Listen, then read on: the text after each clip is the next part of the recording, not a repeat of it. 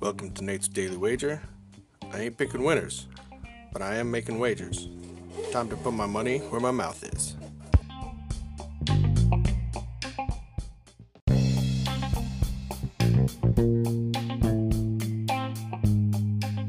This is Nate's Daily Wager for October 1st, 2022.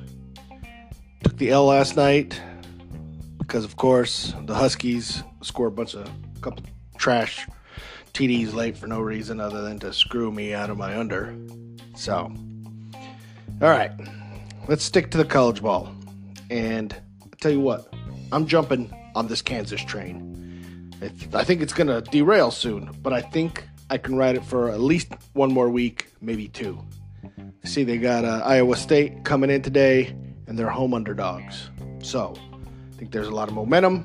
I think the students are going to be psyched. Locals are going to be psyched. And I think they're going to get the win. And I'm getting 3 points. So that's where we're going. We're going to take Kansas +3 against Iowa State in today's college football action. Anything better than that? Pound it. That's my pick, and I'm sticking to it. Rock Chalk, Jayhawk.